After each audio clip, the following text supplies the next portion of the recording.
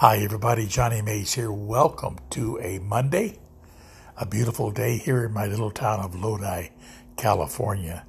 Hope you had a great end of the week, a good Lord's Day, and enjoyed perhaps a time of fellowship and a time of recreation.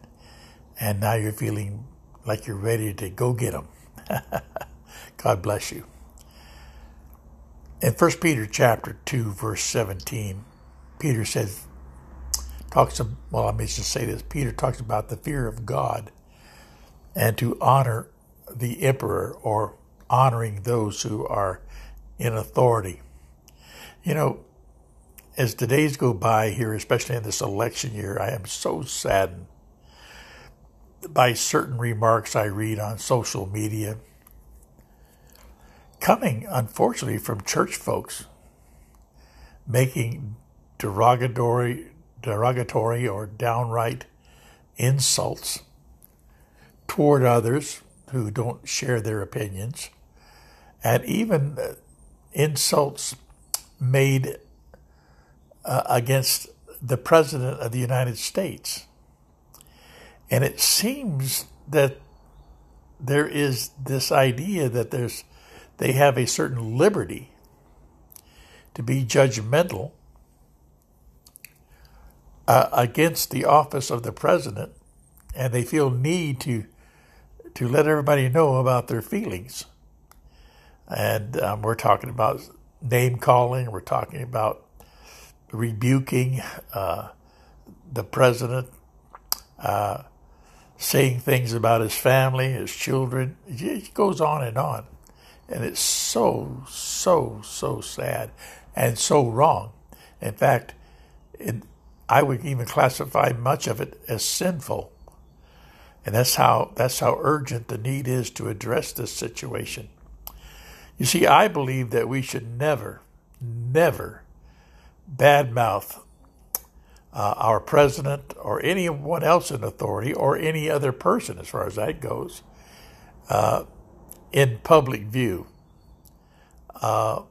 These things that you may harbor in your heart against someone should be brought before the Almighty God.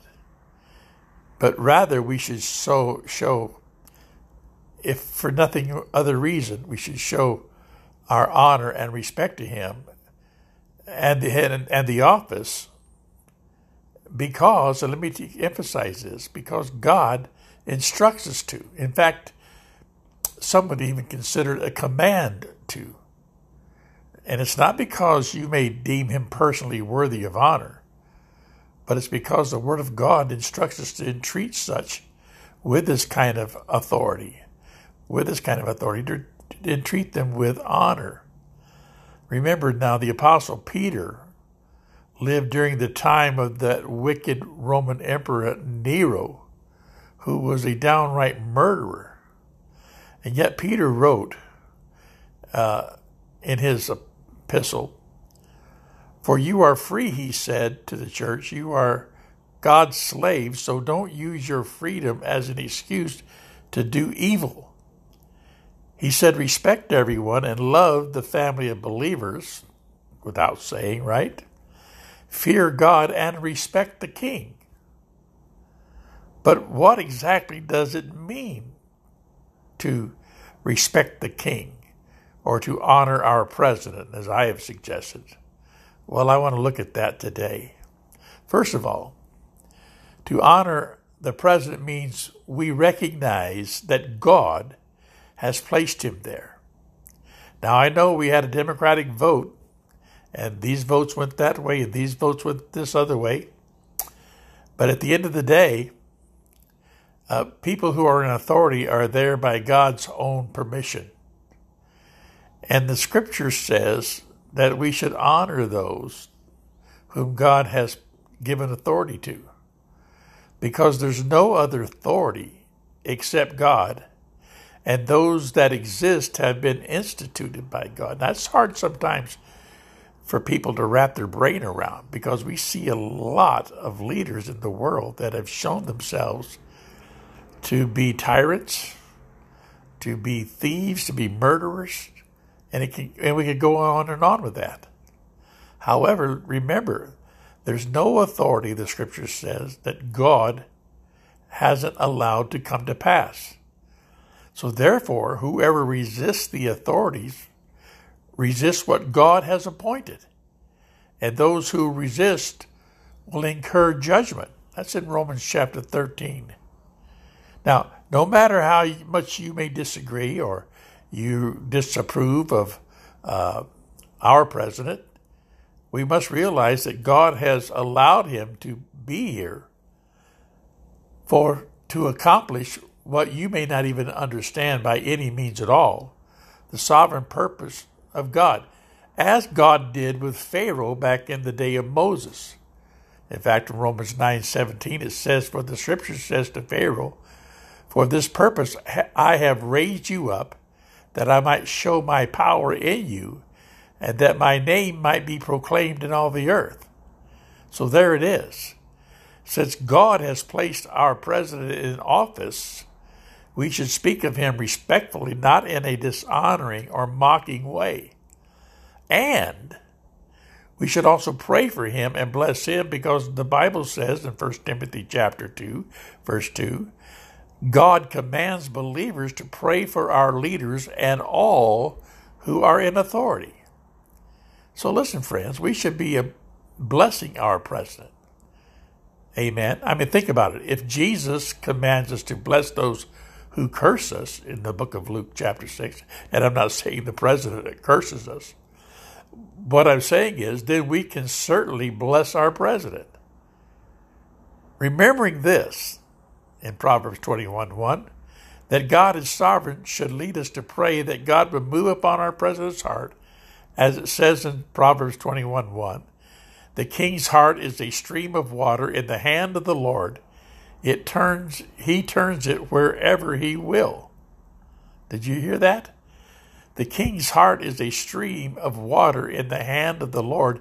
He turns it wherever he will. See, what we need to do is pray that God will direct and that God will move the hearts of the president and all the leaders to do what?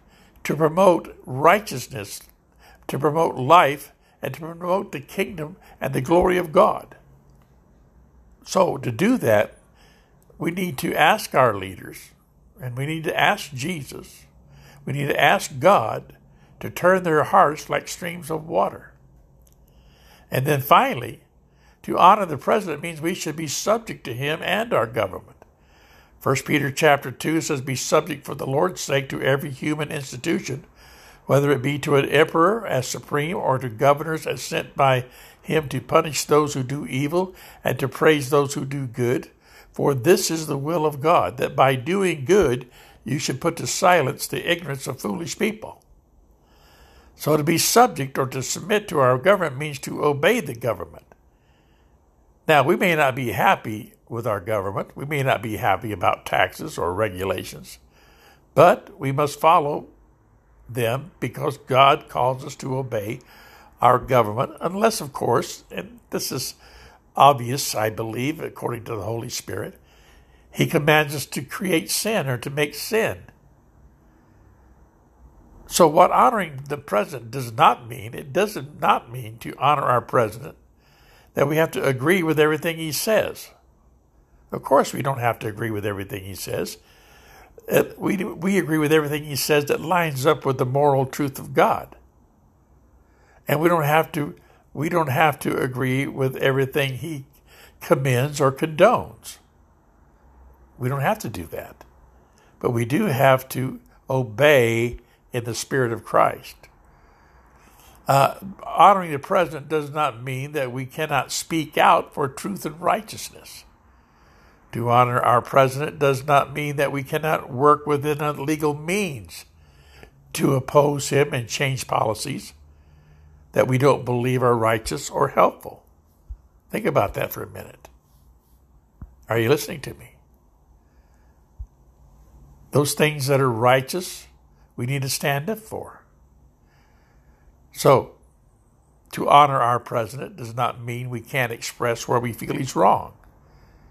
To honor our president does not mean that we must obey laws if they require us to disobey God. Come on, folks. Do I have to explain this to you? Really? If you have any spirit in you at all, if you have any relationship with Christ at all, you understand this. If the president were to forbid us to proclaim the gospel, we should disobey him because we've been given a commandment to go into all the world and preach this gospel. But we should obey and submit to all laws that do not cause us to sin, even if we don't agree with them. I don't agree with the government's position on abortion, and I will always speak against that position. That's going to be very obvious. Listen, we seek to honor the president because we fear God. As children of God and citizens of heaven, Peter reminds us that we have a responsibility to live godly lives as unto the Lord. He reminded us that we are no longer enslaved to sin and Satan, nor are we dead in our trespasses and without hope in the world, for we have been released from sin and by the blood of the Lamb, and we are to live a way that honors Christ. Early in the passage, the apostle reminded us that as members of his body, we are a chosen generation and part of a royal priesthood of all believers. There was a time when Christians were not a special group of people, but because of our faith in Christ, we have become the people of God, and we've obtained his mercy and grace, his love and forgiveness. So, by faith, we have been made alive in Christ, and so we should endeavor to keep the unity of the Spirit in the bond of peace. Think about that. We've been born from above. We've been freed from the curse of the law. We have now been indwelt by the Holy Spirit and become beloved of God, and we are joint heirs with our Savior, the Lord Jesus Christ. And it's for this very reason that the Apostle John exhorts us to honor all men and to love the brotherhood, to fear God, and also to honor the king and those in authority.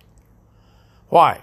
Because of our position in Christ, our heavenly citizenship, and the liberty that we enjoy in him, that Peter exhorts us to conduct ourselves in an honorable fashion among unbelievers, so that they may observe our good behavior and our godly attitude and glorify God when he convicts them of their sin and need of salvation. See, when you're out here in social media and you're talking like an infidel, you're talking like the devil, you're talking like an unbeliever against those who are in authority, and especially our president, you ruin your testimony.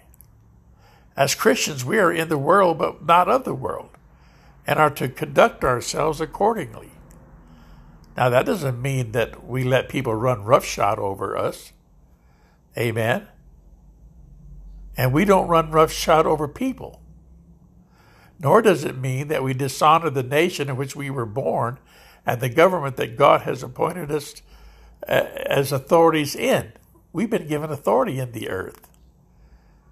But we're not given authority to defame those that God has placed over us. Peter wrote, honor everyone, love the brotherhood, fear God, honor the emperor. What did Paul suggest? He said, respect all men. If your enemy is hungry, feed him. If he's thirsty, give him something to drink. For in so doing, you will be heaping fiery coals on his head. In other words, conviction. Folks, listen to me. In the public arena and in behind closed doors, our lives should always reflect Christ and speak out the gospel of grace, not only in what we say, but in how we say it and how we live and the way we behave towards others, even those that despise and abuse us. Listen to me, my friends. Pay close attention to what Brother Johnny's saying today. Honor the Queen, honor the King, honor the President, honor the government can be increasingly challenging in a world that devalues the Word of God. That's what the world does. It pokes fun at believers. It dismantles the moral absolutes of the Bible. It promotes the relative opinions of sinful men and rejoices in ungodly practices while tearing down the foundational truth that is rooted in God and revealed to us through Christ. But we're called to honor rulers and to pray for kings and presidents and prime ministers and all who are in authority. Why? So we may lead a tranquil and quiet life in all godliness and dignity. Today, I want you to think about these things. It's important. And I've got much more to say about it, but I don't have the time today. So I'll close with this. Pray for one another. Pray for our president and his family. Pray for our military and their families. Pray for godly leaders and their families. Pray for yourself and the church and your neighbors. Get rid of malice. Get rid of defaming talk and bitter words. And let truth speak from your mouth. That's my suggestion. Have a great day. This is Brother Johnny loving you and telling you I care for you. And see you soon.